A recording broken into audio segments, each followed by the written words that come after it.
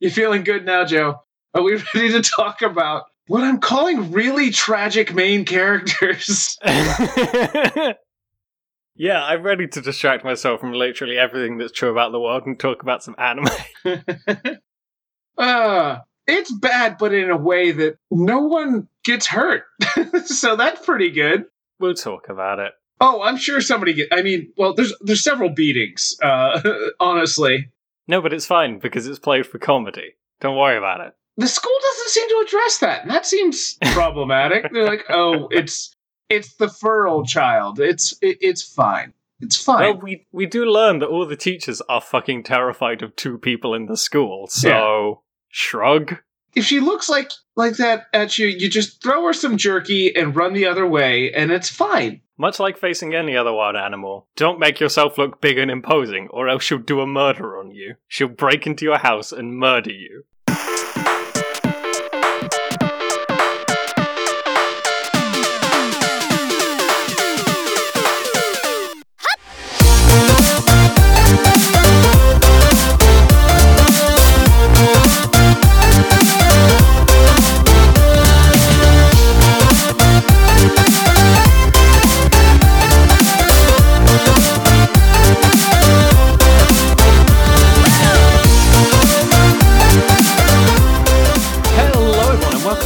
Episode 67 of WTF Anime, the show where it's not like I want to record with you or anything.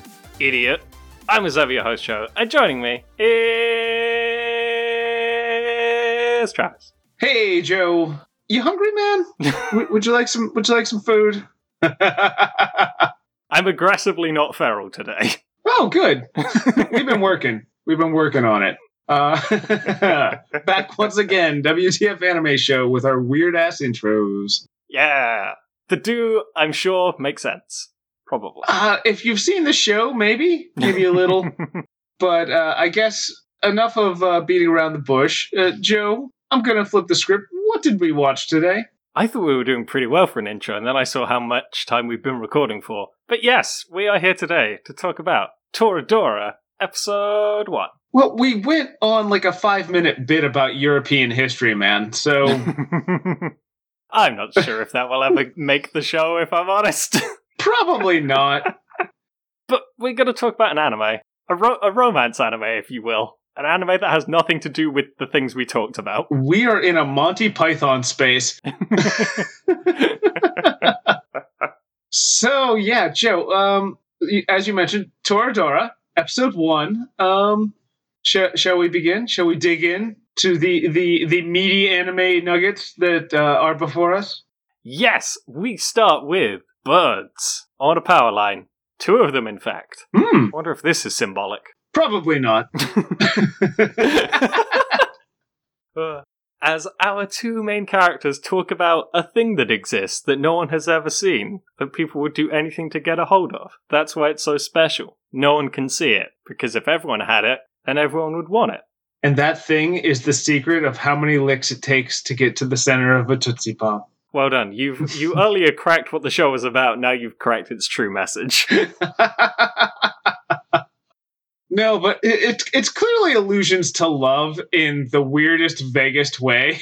In the most, teenager poetry way, yes. Right. It's a very overly romantic, childlike view of love and relationship, I think. But being that we have the 2 characters that we have, I totally get why they would be like that. Yep. There's so much foresight in this show. Well, like you said, Joe, you can watch the first episode, the last episode, and I think I'll have nailed it. Look, I said that for hyperbolic reasons. Yeah, I'm just going to do it, though. You should. We'll see what happens. From this little opening, we meet our 2 main characters, Taiga Isaka and Ryuji Takasu. We see their morning routines. Ryuji has recently fluffed his hair up to make him look non-threatening. We'll get into for why in a bit, but is very mad about it and sees mold and he's even more mad about that. There is nothing that says non-threatening like a good pomp, man. I see a pompadour, I'm like, that's a chill person. I mean, in anime, a pompadour means 2 very different things. It either means street thug or soft boy.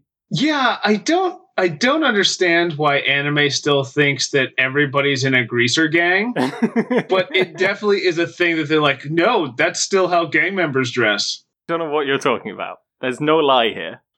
Tiger's entire morning consists of sleeping, and we see her very large and very empty and very messy apartment. Right, and I forget, did you mention that he was checking for mold and scrubbing mold as he's getting ready as well? Yeah. Because we're already setting up like an odd couple thing. Look at these two people that are so different. You hop in the driver's seat and they're already like, you know what this is going to be. Mm-hmm. Just follow along. Yeah. Yeah, like the establishing the show does is very by the books, I guess, is the politest way of saying, yes, everyone knows exactly what is going to happen here, no matter what the setup is. But I think, because the goal is, and I saw this was listed as slice of life as well, so isn't that one of the appeals of slice of life, is you're not ever going to get the curveball, you kind of want just the chill, I know where the story's going, and the payoff is just finally getting there? Because slice of life is about life itself, so not everything is perfectly formed and perfectly tropey. There you go. I still don't know that slice of life is for me, Joe. If there's one thing we learned, it's Travis doesn't like people not being horrifically murdered. That's aggressively not true, Joe. That's not it at all. We can all look at the evidence. We can, and if the stenographer would please pull up my notes on Soredure Children, we will find that I really enjoyed that, and I remember a distinct lack of murder in that show. Thank you, sir. But you did stick around for the later seasons. Oh, no. I'm joking. But yeah, it does its set up what the essential story is, and then it's like, hey, the rest of the show is getting to the point we all know and doing character stuff along the way. Hey, welcome to Toradora. That's the show. Yeah. And then we kick into the opening. Oh, man. This opening song, I swear to God, I've heard it sampled by Mindless Self-Indulgence for one of their songs. Huh. I'm pretty sure. But it's got like a fun 70s palette / opening trope thing going on where like you're getting characters in different muted colors, but just their silhouettes. Mm-hmm. I don't know. I liked the throwback to the 70s for what I can see is no apparent reason, because we do not appear to be set in the 70s. I'll spoil it now. No, it's not set in the 70s. I didn't think so. I do like that it does grapple like those motifs with classic anime tropes of just characters walking, characters looking at the camera. Yeah. All in all, like if I were to give it like a grade, this would be like a B+. Huh. That's higher than I would have expected from you.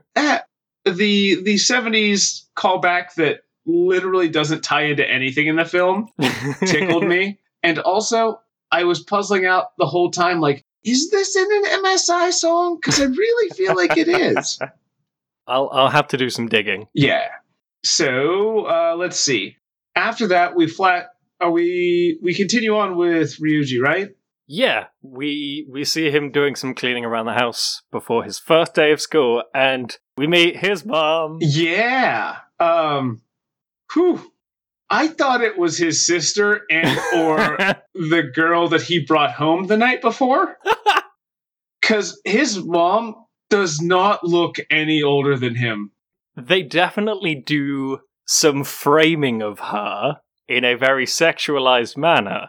They really do. Which, it's not that uncommon with anime in general to objectify women, but it is specific, and it's also weird to see a mother being sexualized. Yeah, I didn't know what that was all about, but from our interaction with Mom, first of all, we find her asleep on the floor. So, that's a thing that we find. And she's kind of in a pair of shorts and like a cutoff shirt, and we clearly get the sense that somebody in this household has their shit together, and it is not her. Yeah. I don't know if it came across. I don't know if you watched the English dub or the sub, so I don't know which, if this was prevalent. Ryuji doesn't refer to her as mom. He says Yasuko, which is her first name, which I thought was interesting. You know what? I feel like this character would have asked to not be called mom. Yeah. She would have been one of those moms like, oh, just call me by my first name. Yeah, I definitely, and we barely see her. She's what, maybe a minute 30 of the entirety of the episode? Yeah, like, this is the main scene we see her, and then in, like, a flash later explaining something. Yeah.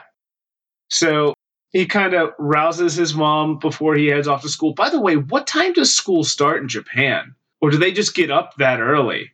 I assume that's a Ryuji thing, because we also see, like, he cooks every meal. Mm-hmm. I assume that's like a Ryuji thing of getting up so early just to clean and cook and do all of the life things that need to occur. Sure. We also get our first glimpse of one of Ryuji's main character things, which is when he's yelling at Yasuko to get her to wake up. Yasuko says, "Aw, you've done my favorite glare, like your dad used to do." Yeah, which this is the first time we're hearing anything like that. I'm like, wait, excuse me?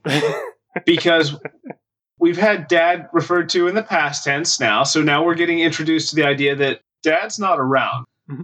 I don't know if that means he's dead or just not around. It could really be either.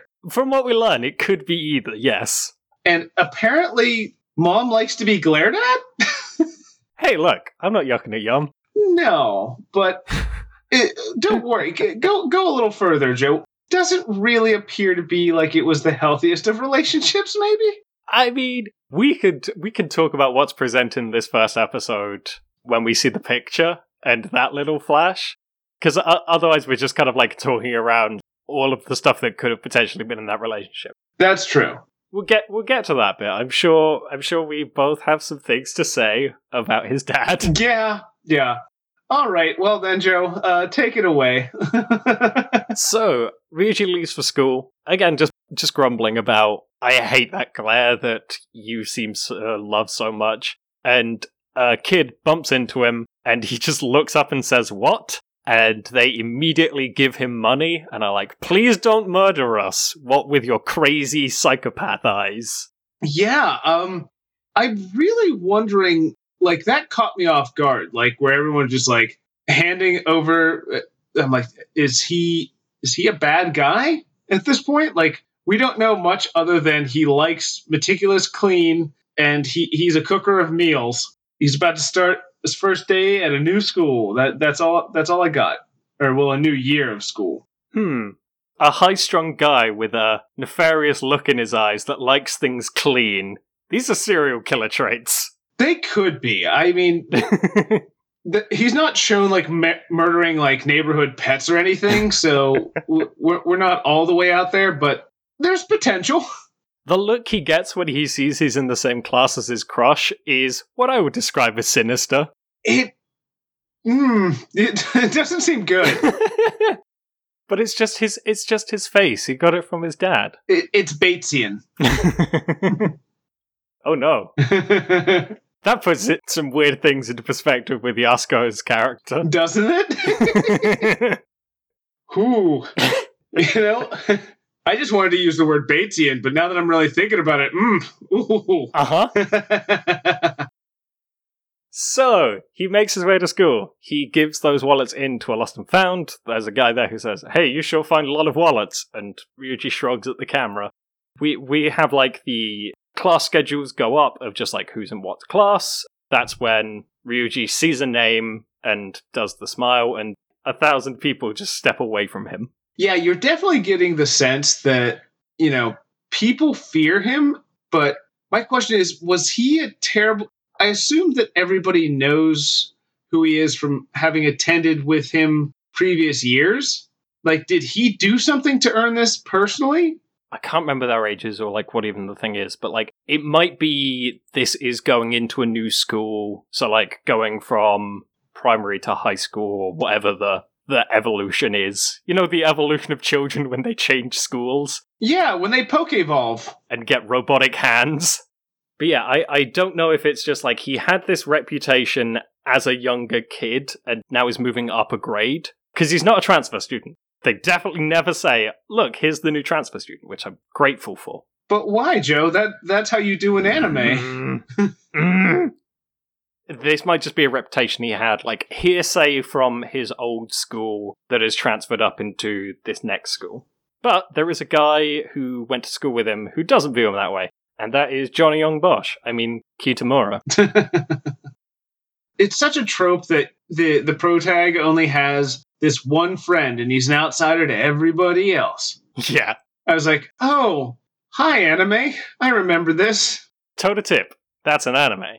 Yeah. You've made every anime thing possible. Well, we've avoided some of the things, but those are in the icky corner that we don't like to hang out in. Yup. But so far, yeah, there's no real curveballs coming our way. This is like, oh, yep, I know this. I've seen an anime once or twice. At least 60 sometimes, Joe. So, they are walking to their class. Homeroom was about to begin, and they run into Minori Kushieda, who, gosh, is just a bundle of excitement that borders on mania. Oof. Yeah, she's cocaine levels of peppy. Like, she's not constantly motor mouthing her new idea that's the best idea, but other than that, yeah. She's very excited to do a school. Just school in general, she's here for it.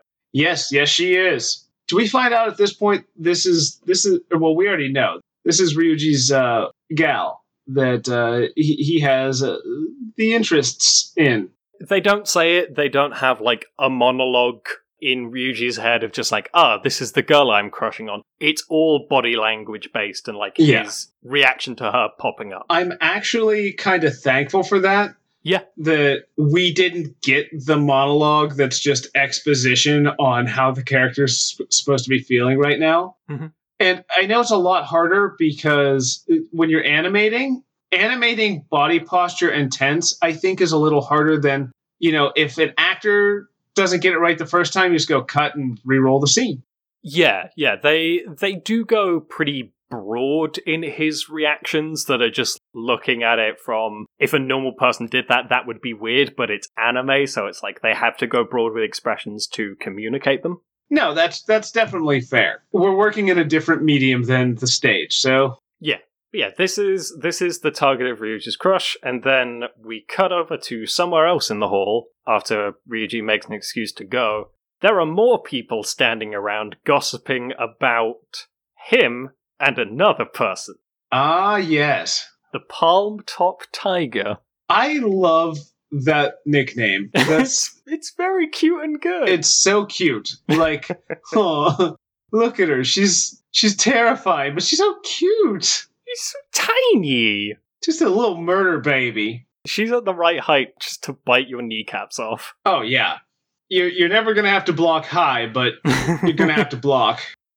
And we see the height difference because they bump into each other. Neither of them are aware of any surroundings. And this is their first introduction to each other. The height difference seems so extreme when they bump into each other. I thought that she was supposed to be in a lower grade.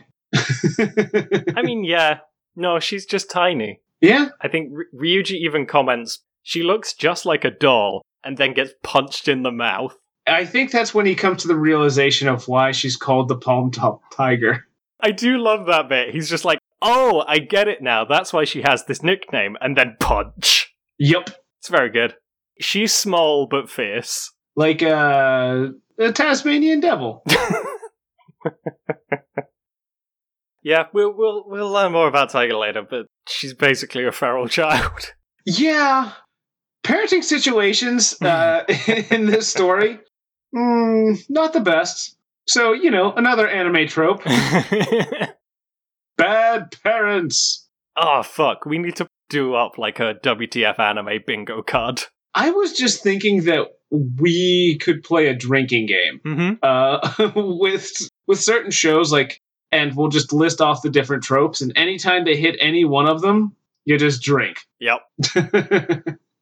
That could get dangerous. Coming soon, yeah. The dangerous drinking game for WTF Anime. I did one once for Evil Dead with my buddies, and that was the worst idea. No. I'm pretty sure I almost died.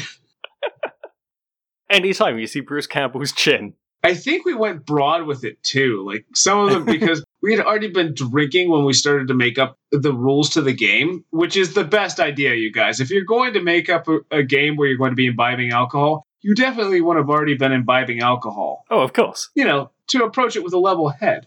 So I think like one of the rules was anytime something stupid happens, and I'm like, why did we put this in here? Yeah. That's just rife for drunken debate of what means stupid. I think by the time that anyone thought to do that, we were already well lit and incapable. Because like it actually was Army of Darkness. So the graveyard scene comes up, and like the skeleton hands. That scene is just totally stupid because they're coming from directions that are not ground. Yeah, anytime Sam Raimi's drink. Those are the only drinking rules you need. Also, someone needs to have 9 and 1 dialed on the phone with someone there ready to press that last one when the first one of you starts showing signs of severe alcohol poisoning. Yeah, drink responsibly, by which I mean have someone sober to stand around just to keep the peace. Right. So, career paths. Everyone has handed in a thing talking about what they're going to be doing after school, except for Ryuji. Who knows if that will be a major thing going through the rest of the show? Impossible to say. Who can rightly say, Joe? I'm afraid that the mystery is lost to time. Yeah. We're never going to figure that one out.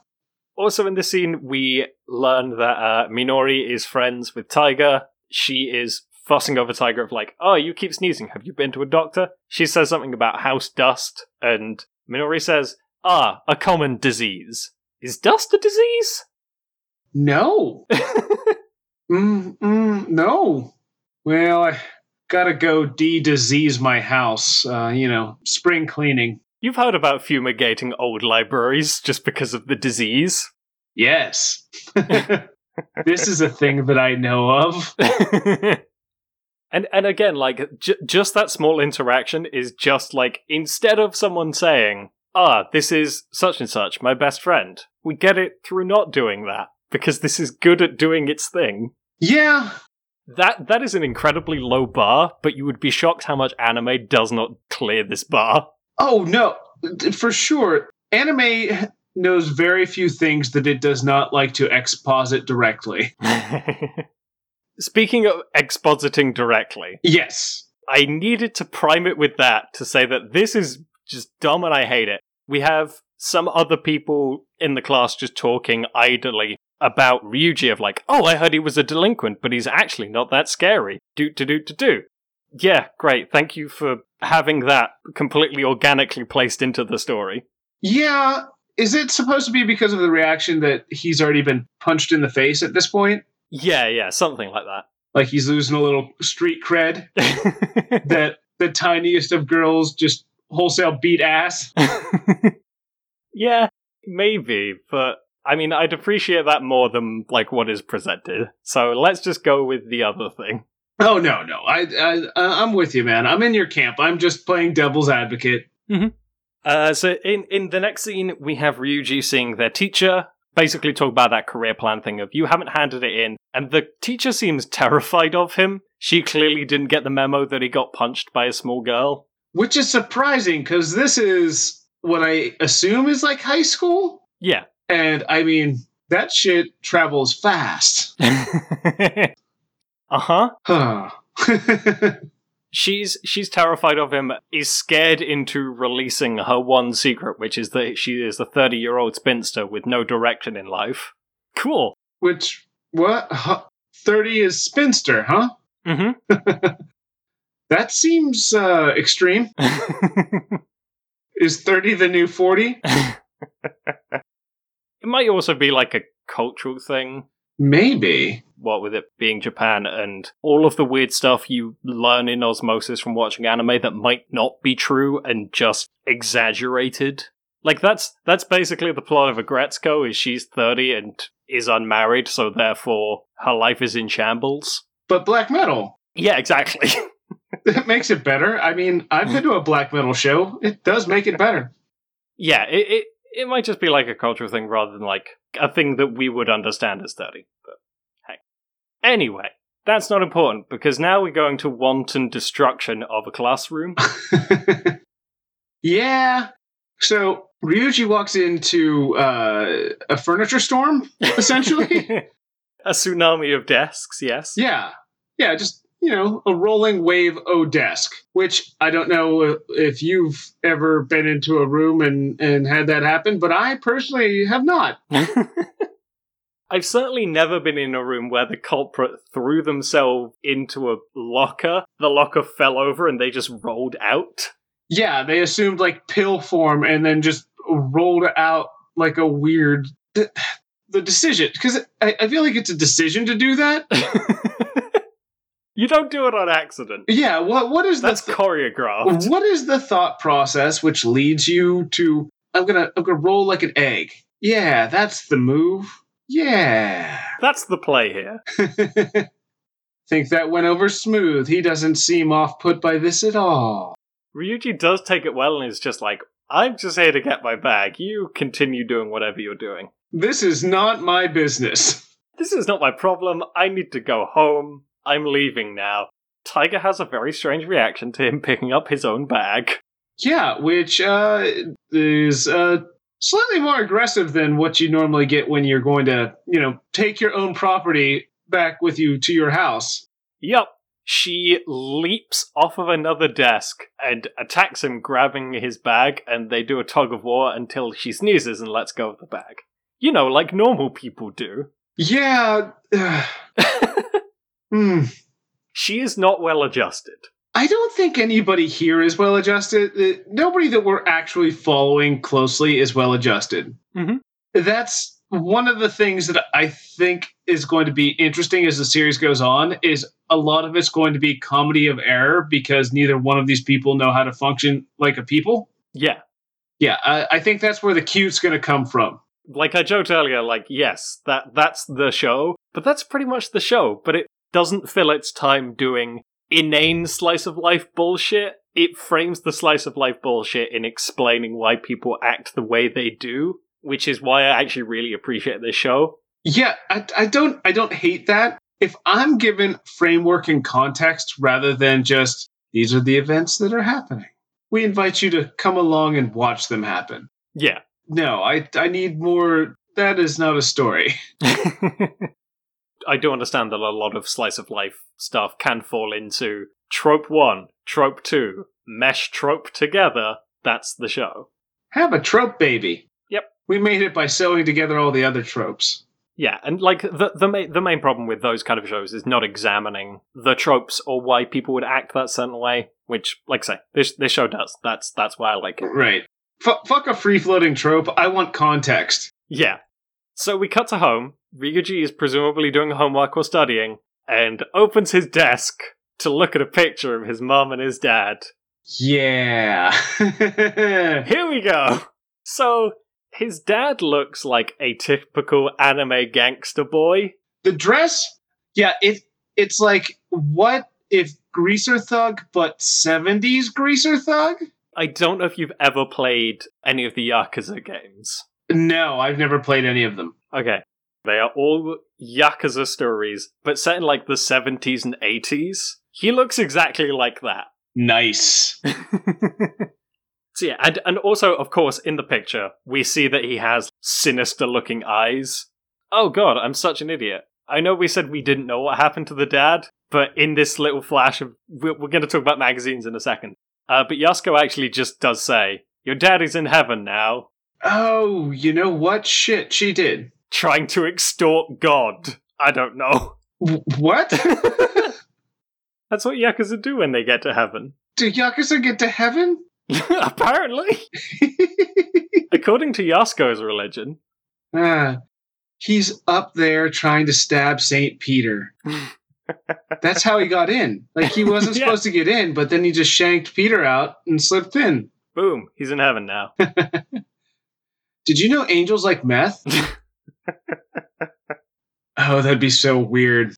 Basically, like, angels and demons were just different mobs that didn't like each other. Isn't that what West Side Story is about, though? Sort of? I don't strictly remember if they were angels and demons or whether there was a particular Bible allegory, but the version that I want to see... I want literal sharks versus literal jets. Oh, man. Can we go one show without reimagining some property in our own way? No, I refuse. Yeah. But moving on, we get this flash of Yasuko telling, like, a little baby Ryuji about his dad. She says the coolest thing about him was he would wear magazines under his clothes just in case he got stabbed. Yeah. It was so electrifying. What? Whoa. Mom, you're supposed to be kind of my female role model. Yasuko confirmed horny for crime. Did you just murder that guy? What are you doing later? Like, after you clean off the blood. Or maybe leave it on. I'm kind of into it. The degrees of crime go up. Her attractiveness to them goes up. Oh, a slight misdemeanor? Boring. Have you taken a man's life? I'm ready. You're giving me the vapors. You know, the crime vapors. They call them crime waves for a reason. Oh, man.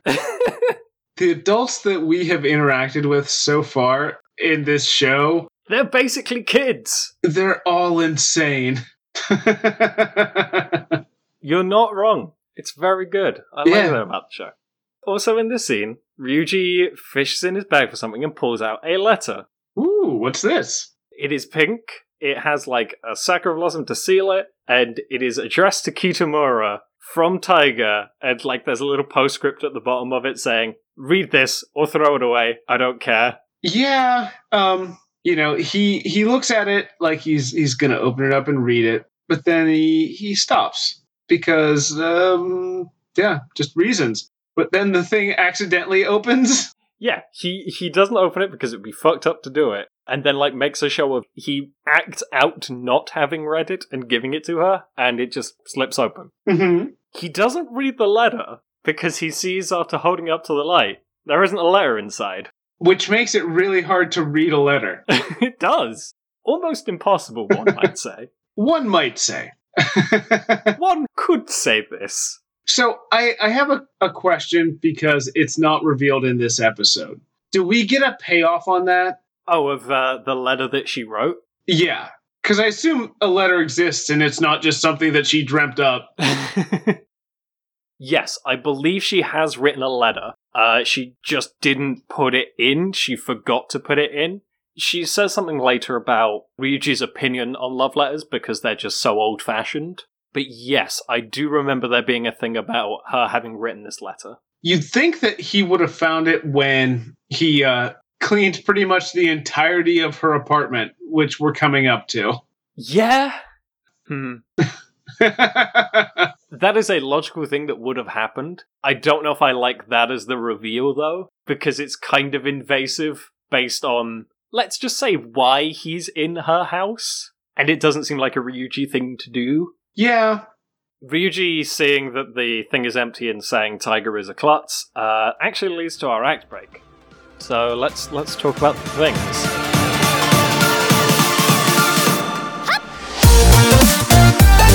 What things are those, Joe? Well, I'll tell you, Travis. We, over at WTF Anime, have a Patreon. That is patreon.com/WTF Anime Show. And for as little as $1 a month, you can help support the show and get some cool bonus shows in reward. So, Travis, we do some movie reviews. What was the last movie we did? We're going to believe in the heart of the cards. And, God, that was such a shit film. God, it was terrible. Yeah, like, I don't know if you have fond memories of watching Yu-Gi-Oh! Pyramid of Light as a child, but, let it be a rose-colored memory for you as a kid. Don't go back. It holds up about the same as any show that was strictly made to sell things to children. Oh, yeah. I remember going back and watching old G.I. Joe cartoons, and oof. Oh, buddy. Yeah, the entire movie wasn't ideal. I got exactly the reaction I wanted out of Travis, and it was a fun time goofing on a movie. Yeah, we did dunk on it a bit. A fair amount. But to be fair, if it were any more dunkable, it'd be an Oreo cookie, man. So, nah. Oh, the joke didn't land. Cool joke, bro. Oh. What do you want me to say? Why did you laugh? Did you want me to chuckle? Oh, give me a laugh. You wanted me to guffaw? A hearty ha-ha. At your cookie-based japery? Yeah. Okay, so moving on. Oh, that was worse. So yes, we have a litany of movies that we have watched. They are all up on our Patreon, patreon.com/WTF Anime Show. We also do season reviews. We are getting inklings that we may actually be returning to Black Butler, which will be fun. We're not quite at the episodes that I'm dreading yet. Joe, what episodes would those be? I will refer you back to a conversation we had earlier about European history. It's not great. So yeah, I'm ready to do those episodes and stand in for England as a whole as I am barraged. It's okay. We'll have to do one that has American history in it sometime, and you can give us shit. Because, buddy, we are not innocent. I promise you. I mean, that's all for a conversation that we've had earlier, and probably should stop referencing. There we go. Patreon.com/WTF Anime Show. And away! Let's get back into these terrible children. They're good kids with bad circumstances, man. Hey, I like trash children. Trash children are good. They are.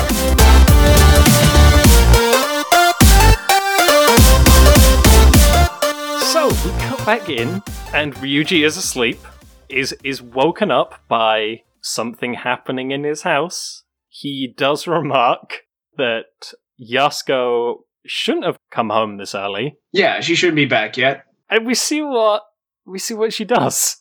Yeah. So it's not an actual animation so much as a still with a voiceover to it. With her with a couple of like steins of beer in her hand. Yep. And saying something about let's get this party started. Yeah. So basically Yasuko works as a host, which is someone who works in a bar that Japanese businessmen come to, and basically for the time they are there, she is like their drinking buddy and friend. That's gotta be such a weird job. I can only imagine. Like, yeah. It's not directly sexual, but because she is attractive and that is an aspect of the job, that's why we've got so many cuts of her wearing very little and framed very sexualized. I think that character, even if the job wasn't, they're like non-sexy host. That's not your job. You're here to be a companion. Let them blow off steam or whatever. She'd find a way to make it sexy. I think that's the character. Sure. Hold on to that. Okay. I mean, you're not going to watch any more of the show, so it's like. Sure. I mean, I could be wrong. It's a theory. From the stimuli you've been given about her character, yes, that seems entirely reasonable. Yeah, it does. I don't know how much more mom we get in this show. We get a fair bit. Fair. So the reason Ryuji has been woken up by some strange noises is someone has broken into his house and is about to beat him to death with like a kendo training sword. Yeah. You know, gee, I wonder who that is, Joe. Could it be a certain someone that we met before that was real short? They're very small, almost like a doll. Just a sweet little murder baby. Just a sweet feral murder baby. That is the tagline of most of my D&D characters, actually. I think that is the tagline of so many people's D&D characters, Joe. Yeah. But yeah, it's Tiger. Taiga has broken into this man's home and is assaulting him with a sword and saying that now that he knows about the love letter, she's going to have to kill herself, but I'm just going to kill you instead. Yeah, it's easier just to murder you. Yep. Which, I mean, this seems maybe more of an extreme reaction than what is warranted. Maybe. She's yelling about the love letter and how he never should have read it. She does, scale back her intensity of, I'm not going to kill you, I'm just going to beat you over the head until you have amnesia. Yeah. I'm just going to brain damage you until you can't remember it. This is the only thing that would have stopped her from literally braining this man. Ryuji, as she is swinging down, says, the love letter was empty. And she's like, oh, I'm an idiot. I hate this. Yeah. Oh no, hoisted by my own petard. I do love that she faints, they have this big reaction, and then it just cuts to Ryuji having made her food because she was hungry. Yeah, and man, she eats like an anime protagonist, for sure. But this time we have reason, I think. Yes, they do give a reason. Ryuji says just something along the lines of, wouldn't your parents cook for you? She doesn't respond to that. Her only response is, I got bored of eating convenience store food. Yeah. Joe, that appears to be a flag, and it may be red. I don't know. Maybe it's just something about her character that you can explore as the show goes on. Interesting. Believe we found a clue, sir. Yes, a clue that will only get paid off several episodes down the line and aren't strictly pertinent to this program.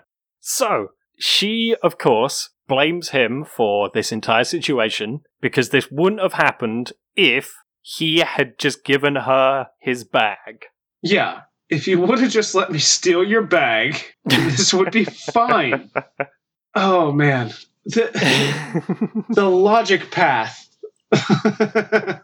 to arrive on... That's a decision tree right there, buddy.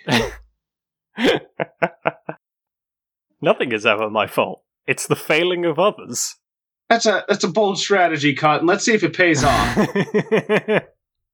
So Ryuji tries to dissuade her from being so dramatic about this. And Mei says, yeah, everyone has problems of confessing to the one that they like.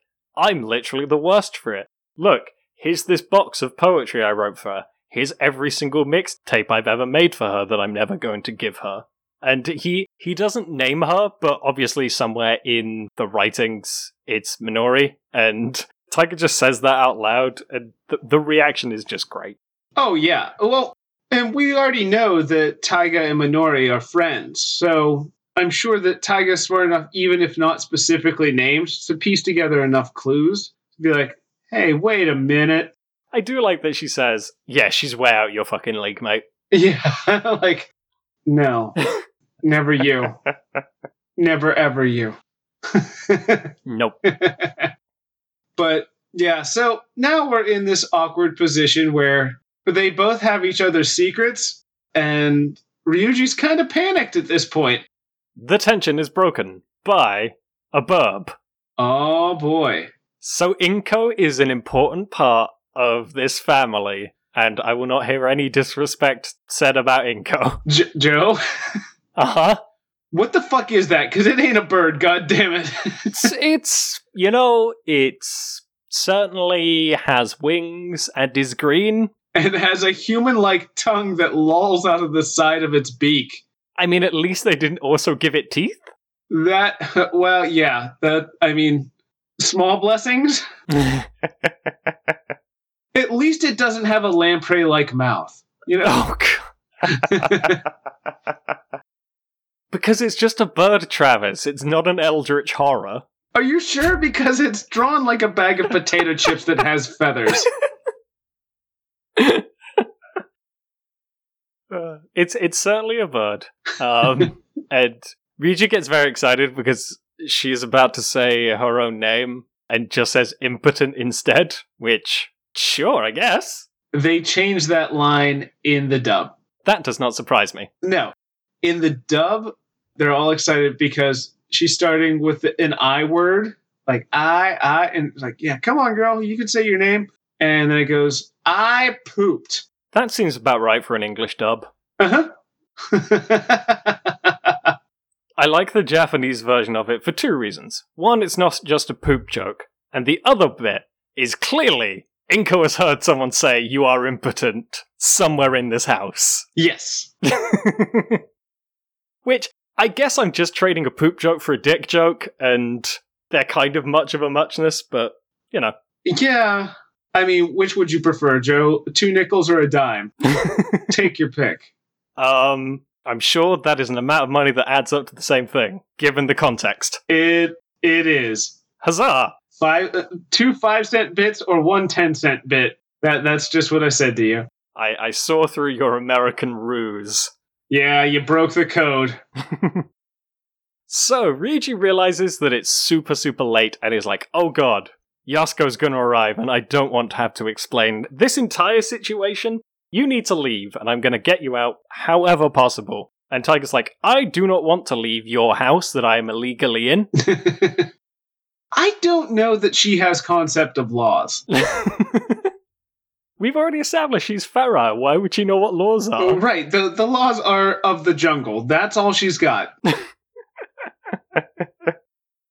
The strongest are king, and she has proven that she could bench press this motherfucker. If I can kill and eat you, then it's good and right. And that's how we got capitalism, kids. Oh, bud. Oh, well. I couldn't go too long without doing it, Joe. No. So, Tiger reacts to this just by being, no, I don't want to. I am asserting my will, and is just does the switch to being very bashful and is like, I also want to know what you think of love letters. Yeah. Now, I've got to put something in perspective here that came off to me, and I thought it was kind of weird. There's definitely like a dominant and submissive kind of thing going on with their relationship. Yes. And I can't tell if he's into it, but it seems like maybe he's all about that life. Like he wants to be a sub, which, I mean, if that's your thing, good on you, man. Go get you some sub space. Yeah, like the context the show gives, which, I mean, we can get onto now. The only reason he agrees to this line of thinking is because it will get Tiger out of his house before he has to explain. But yes, I guess the vernacular used by Tiger is very in that sub-dom space. Yeah, because she's like, will you do anything I want? And he's like, yes. And she's like a dog? Yeah. And he's like, yeah, whatever you want. Just get the fuck out of my house. Yeah, it's. I think to me, it's more clear that is those are the terms used because that is the closest analog that people can make. I don't think it's like something about these characters' sexuality. The reason I don't want to think that is because they're like 16, yeah, or younger. I don't remember. So it's not really a thing that I'm just like, yes, this is definitely sub-dom traits. I think it is more just that is the common used phrasing for someone underneath me, and Tiger seems into that idea only in so much as that means she has power over Ryuji because physically she is smaller. That's my read of it. Either one's fine. Ryuji agrees to give Tiger everything he knows about romance and confessing, which is very little considering everything we know about him, but that is just the agreement to get her out of his house. Yeah, it's basically asking your mechanic if they can discuss this, James Joyce novel that you've been reading. That's a weirdly specific call there. I don't know why. I was like, I'm going to reference James. Hey, you're doing a great job on that transmission. What do you know about Ulysses? So yeah, Tiger leaves. They cut to the next morning. Ryuji is making breakfast and gets a call from Tiger, who immediately yells at him. He hangs up, and she calls again, and is just like, why the fuck did you hang up on me? Yeah, she requests that he go out on his balcony now. And then we come to the realization that Tiger lives like directly across from his apartment. Yeah, they do a shot of it. They do talk about the apartment complex before this. Like they make mention. Yeah, it's one of the reasons that he gets so much mold is that building blocks out some of the sun that his building used to get. Yeah, they do like a side-by-side comparison, like his house looks comparatively run down, and this is very new and fancy. We learn how new and fancy it is in a sec. But yeah, their bedrooms are almost adjoining. There's like, I don't know, you want to say 2 feet between his balcony and her window? It's not even a full Batman leap to get to the next building, really. It also is just like, oh, that's how she broke in so fucking easily. Yeah. Turns out all she had to do was skip. Yes. So yeah, they talk for a bit about like the new agreement that they have, and it is clear that Tiger is hungry again. So Ryuji is just, fine, I will bring you some breakfast. I will come into your house, invited this time, unlike you did to me, and gets to her apartment. She doesn't answer the door, so he just walks in and is like, well, this is a thing, and discovers that the state of her living situation is very bad. In the dub, I think he even says, this smells like ass. I think it's something similar, yeah. There's an odor, is basically what they're trying to establish. They do cut over to the sink and then just have it blurred out. Yeah, I was like, was there something so horrific, like when they were first showing it, is there something that horrific in there? Or are they just trying to say that Ryuji hates filth so much that like his own brain is kind of censoring what the fuck is happening in that sink? I do like it as a trick just to be like, look at this thing that is censored, because your mind will immediately go in like, oh, what are they censoring? Why would they censor it? I think that's more the trick. But I do like that his psyche is so against corruption that he's just like, no, I cannot see this. That is a blind spot. I reject your reality and substitute my own. The human mind is fascinating. So, he goes and is looking for Taiga. And apparently, in the time it took to make breakfast and get that done, she has fallen back asleep. Look, we've all been there, man. Yeah, sometimes waking up is hard. Waking up is aggressively hard. So he decides to use that time to tidy the apartment. It's worth mentioning that the general apartment complex itself is very ritzy and like very well made, like very highly appointed. Her bedroom is just insane. She has a 4-poster bed, and her sleeping clothes, not like her regular clothes strewn across the floor, are like that. Not gothic Lolita, but like very lacy, very highfalutin attire. Yeah, and I guess now would be the time to point out that this apartment is huge, and there's not much stuff in it other than clutter. It is all appointed with IKEA furniture, except for that giant fuck-off bed. Jarl Splorns as far as the eye can see, but not much else. So yeah, we have Ryuji like basically cleaning everything up. Taiga wakes up, comes into the kitchen, which is like an adjoining to the living room, and he's just like, hey, I did you breakfast, I did all this cleaning for you. So of course, Taiga reacts in the only way she knows how, which is violence! Well, but of course. It's all she knows. She's never met a problem she doesn't like to punch.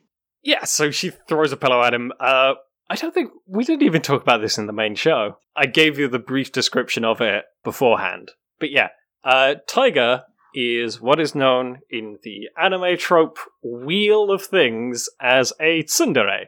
Yeah, what's the general translation, Joe? Oh god, don't even ask me that.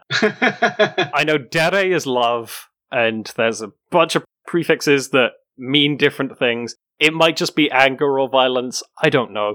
But the essential thing is, like, we talked offline, and I covered this with Travis. Basically, it's the exact same thing as why a school kid will pull a girl's hair. He doesn't know how to vocalize those feelings of attraction and simply resorts to violence. Yeah. That's basically what a tsundere is, except usually it's grown-ass women or women in high school, and they never do anything with it. It's just, oh, isn't it fun that she beats the shit out of this guy she loves? Isn't that fun and not worth analyzing? Sure. Mm-hmm. This might be more like ending thoughts, but we're close enough to it. I'd watched some slice of lifey romancy shows before, and had seen like that characterization done thousands of times because it's just so prevalent in anime itself. And I don't know why after seeing this first episode, I was just like, yeah, I'm going to continue watching this story about a tsundere. I don't know why I stuck with it, but I'm glad I did, because they analysed the entire reasoning and gave you that explanation. Yeah, they drilled down a bit further than what you would typically get with one of these, is what you were saying. Yeah, I think that's why I stuck with it, but I also just genuinely like the characters, and that's why I like the show as much as I do. And that's fair. I mean, they set up or reveal a lot more about these two characters in a first episode than what I typically expect to get. Mm-hmm. I figured, episode 2 or 3, we might be getting glimpses into their home lives where it might not be the best. But nope, episode 1, right out the gate. Yeah, and it's something I didn't really remember going back and watching this first episode, is they didn't even set up the core conceit of the show. They just gave you these two characters, mostly focusing on Ryuji, because he's like the focus, and introducing you to Tiger and their tenuous relationship at the beginning. Yes. The entire setup for the show is they are both friends with each of their respective crushes, so the entire show is, we are going to help each other get together with their crushes. That's the initial conceit of the show. Yeah. Although, upon finding out that, once again, that his crush was Minore, going, no way, man. Way out of your league. I'm just trying to remember, like, does anything else happen? Nothing of note, really. Yeah, that's the end of the show. That's all the important stuff. Oh, one thing we do see is she did some damage to a screen door, and Ryuji just said, I'll find something to patch it up, and Tiger gave him the envelope for the love letter. Yeah. And we see that he used whatever she used to seal it, basically to fix the hole in the door. That's true. That is an image that will come back a couple times. All right. Well, yep. That and that is. Is there an end credit scene, or am I just insane? No, I'm just insane. Yeah. I didn't get anything. The ending song is very different tonally to the opening, which is usually what you get in slice of life shows, and it focuses on some neat things with umbrellas. Yeah, it just made me think of the Umbrella Corporation from Resident Evil, which I don't feel like they're going to be making an appearance in this anime, unless I'm wildly misreading where this is going to go. Well, you see, Travis, Tiger and Ryuji were born on the same day, and their mothers weren't pregnant the day that they were born. That's what the show's really about. They both have superpowers. It's weird. Neat. There's time travel in there.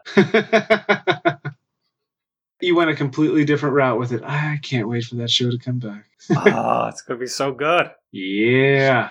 But we're not talking about Umbrella Academy or Resident Evil. We're talking about the end of this show. Yes. Some final thoughts. Travis, what did you think? Because it's slice of life, and there was a lot of action, but not a lot of plot. Like, we start to set things in motion, but slice of life always has that slower pace. So it's really hard to gauge on just one episode. I think you need a couple before you can give a real thought to it. But I like that they were quick in establishing what I'm sure are going to be impactful traits in the characters down the line. Yeah, as I was taking my notes, I was very, very wary of conflating what I know about the rest of the series to what is presented in this first episode. Obviously, I talked about it way more during the episode because that's just an easy reference point for me to talk about during the show. But making notes, what does this first episode present as the two characters who are going to be the focus for the show? Yeah. And I liked it on that basis of just, here is introducing the characters, here is some examples of doing exposition without outright saying it, and some examples of exposition just outright saying it. So, it's not perfect by any means, but I like it. This was fun. I like the show in general. Yeah, and you're rarely going to get perfect. So, not bad. Not bad at all. Did watching the first episode or having this discussion make you interested in watching any more of it? I'd like to see how they bring the two together, because that's where it's going to end up. I'm sure there's some cute moments there where perhaps Tiger becomes less feral as time goes on. We can only deign to dream that Tiger will be less feral. It's a good goal. But yeah, that's basically my thoughts on it. Cool. Would you like to do a next time thing? Yeah. Would you like to know what we're watching next time? Well, you said you were very excited for it, so I'm kind of curious. I'm so excited. So, with that said, next time on WTF Anime. So, I'm very excited for this. All right. This is a show that was recommended to us by Chase. Okay. Since it was recommended, and I knew a little bit about the show, and then I watched the first episode and was just like, I'm going to watch all of this in one sitting, aren't I? And I did. And the show's really fucking good. So next time, we are going to be watching episode 1 of Beastars. Beastars. Okay. I have exactly zero clue of what that is. It sounds vaguely Transformer-ish. Yes. It is just... It's just Beast Morphers, my dude. It's Transformers, but they're all bees. Just different kinds of bees. So many bees. I don't usually do this, but I will recommend to you that you watch the Japanese version. Okay. No, I'm down with that. The English version is entirely passable. Yes, I have watched both now. The English is totally worth having a watch of. But there is something so unique about the way the Japanese was done that I would like for you to experience that. I can do that. So, with all that said, I guess, Joe, you want to hit him with some business? Yeah, I will do the business things. The things of business. If you would like to find the show on Twitter, we are there at WTF Anime Show. If you would like to reach out to us, give us a recommendation, or apply to be a guest, give us an email using WTFAnimeShow@gmail.com. And I can always and forever be found on that place where we could be found, Twitter, at the Joe Hatfield. Travis. And if you want to hit me up on Twitter, I can be found at Dicelobber, DICELOBBER. And I don't run the WTF Anime handle, so you got to tag me if you want to talk to the both of us. If you like what we do here and you want to check out some actual play of ours, go on over to the Lost Library Cast, where Joe and I are both in 2 of the shows featured there. Yeah, if you haven't already, go and listen to those things. They're very good. I'm very proud of them. But with that, hey, we did a podcast. We talked about a Toradora. One podcast Smith. Podcast achieved. Yes, achievement unlocked. And with that, bye! Bye!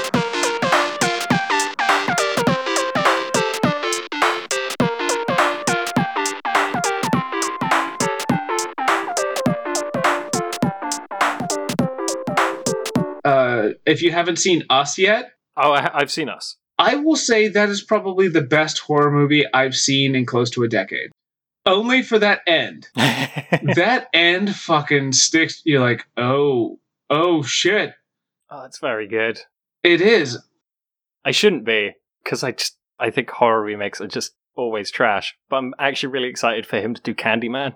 I want to see what he does with it because he's such an interesting director. Mm-hmm.